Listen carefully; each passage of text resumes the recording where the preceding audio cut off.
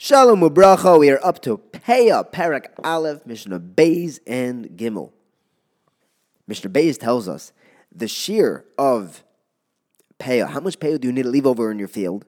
So Midirabanan, you can't leave over less than a 60th of your field. Now, even though Midaraisa there's no shear, like we said in Mishnah Aleph, the Rabbanan say leave over at least a 60th. Now, while the minimum is 60th, the person should reassess his field to see if he can give more. If he has a gigantic field, he has lots of money, so he should leave over more. If there's a ton of aniyim in his city, then he should leave over more so that more aniyim will have what to eat. And the Mishnah also says that he should also assess the roiv ha'anava. So this could be translated as how much crops he has. Anava literally means humility. So some learn that depending on the Baal Sadeh's generosity, he should be giving more than a 60th if he's freer with his money. And now Mishnah Gimel, the Mishnah tells us where one should leave over the Peah. Tanakama tells us that he should leave it over at the edge of his field.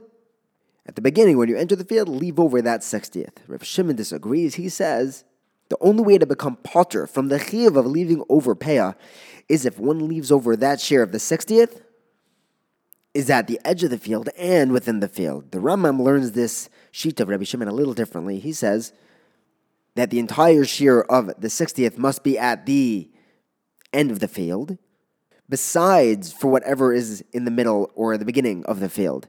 But one entire 60th must be at the edge in order to be potter. Rabbi Yehuda, a third sheet on the Mishnah, holds that as long as you leave over one stalk at the end of the field, then anything else that he leaves over for the aniyim within the rest of the field also counts as Peah. But if he doesn't leave over that stalk at the end of the field, then everything else that he left over doesn't have the din of a Peah. That has the din of just hefker. He just left it for aniyim to take. Rabbi Shimon would disagree. He would say that all that other stuff that he left over in the field is Peah. It's just that he wasn't Mekayim, his chiyuv of Peah, but Rav Shimon wouldn't say it's hefker. While Rav Yehuda says that doesn't even have the din of Peah. Thank you for learning with me. Have a wonderful day.